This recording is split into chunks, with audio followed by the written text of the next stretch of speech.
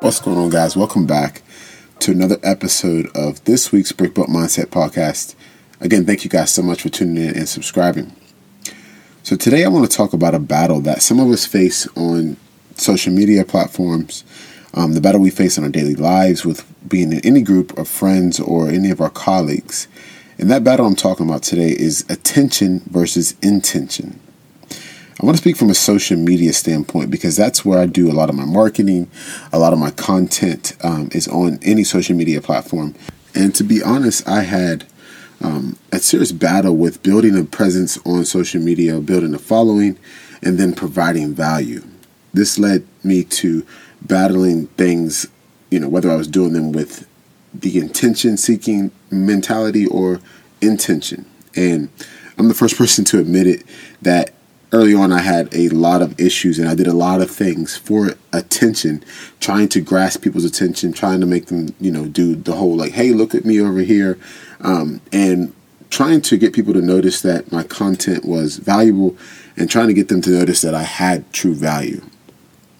And one day early on, I stumbled upon this quote, just kind of scrolling through social media, and it really hit home with me. And it said, you don't have to post it to prove it. And there's a lot of things that can be taken away from this post, but for me directly, this hit home with the same exact message today, attention versus intention. And I made it up in my mind right then and there that I would do everything with intention.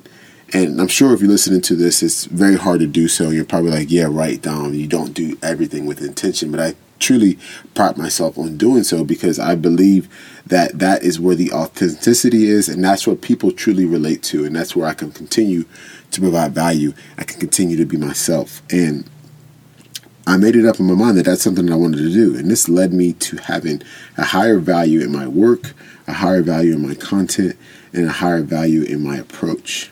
And the attention seeking leads to that copycat mentality. And I'm not one to say that we don't all in some fashion copy each other. But I do believe that when you are in the intention seeking, you are seeking to do what other people are doing and what other people are getting attention from. And I think that that is something that continues to spiral and you continue to lose yourself and you do things to find validation from other people. And this can be very lonely and send you to the ebbs and flows of emotion.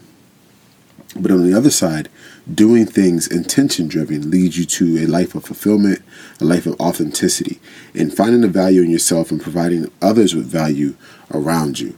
So today, the message is for anybody battling that line between attention and intention. I want you to remember that one of them is internal and the other is external.